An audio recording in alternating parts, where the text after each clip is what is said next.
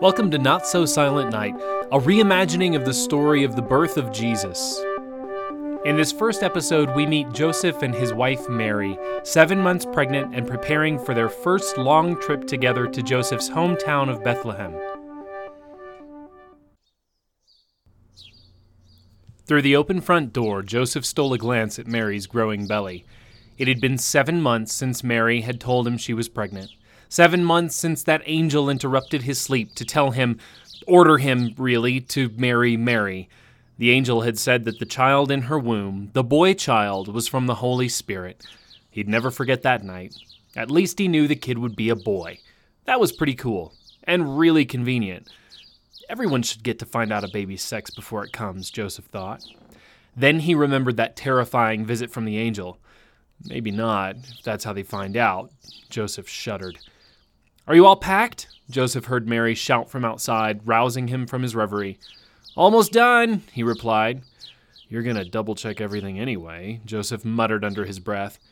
Mary wasn't a nag, and Joseph knew his attitude was a little unfair. But he was just so stressed about this trip. It was 100 miles from Nazareth to Bethlehem, and it wasn't exactly the safest road, especially that bit from Jericho to the outskirts of Jerusalem. Add to that a 7 months pregnant wife, and Joseph's heart felt like it was in a vice. Mary, on the other hand, couldn't be more excited. Joseph wasn't super familiar with pregnancy, but he thought women this far along should tire a little faster than normal. Shouldn't Mary be a bit more delicate? She had spent the first few months of her pregnancy with her cousin, Elizabeth, who had also become miraculously pregnant even though she was near 60. What was with the women in this family? Ever since Mary came back from Elizabeth's, she'd been a ball of energy. She spent all of her time nesting and turning Joseph's bachelor pad into a place they could raise a family. And now, with a 100-mile walk ahead of them, Mary didn't seem daunted at all. Ever since they'd heard about the census that would take them back to Joseph's hometown, Bethlehem, Mary had spent her time writing letters to friends and family along the way, making arrangements for where to stay, and meticulously planning their route. The next morning, they would head south through the Jezreel Valley, cross the Jordan at the southern end of the Sea of Galilee, follow the river down to Jericho, where they would cross again, then head southwest toward Jerusalem. They would stop in Jerusalem to visit the temple, then head on south to Bethlehem.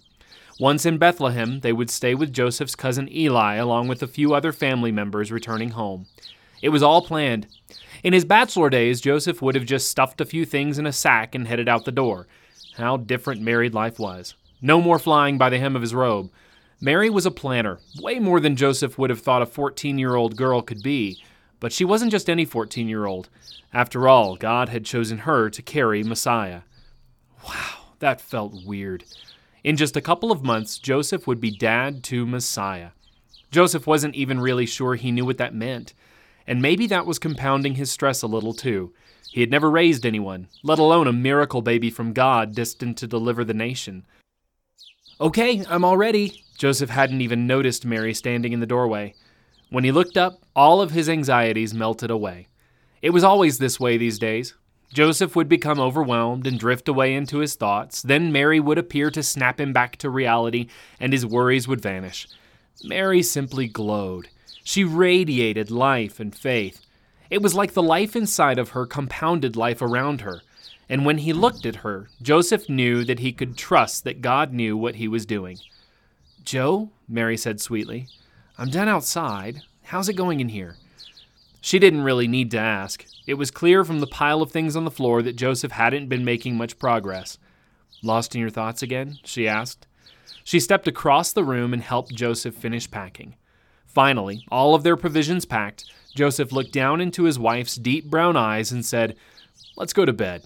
We've got a long day tomorrow."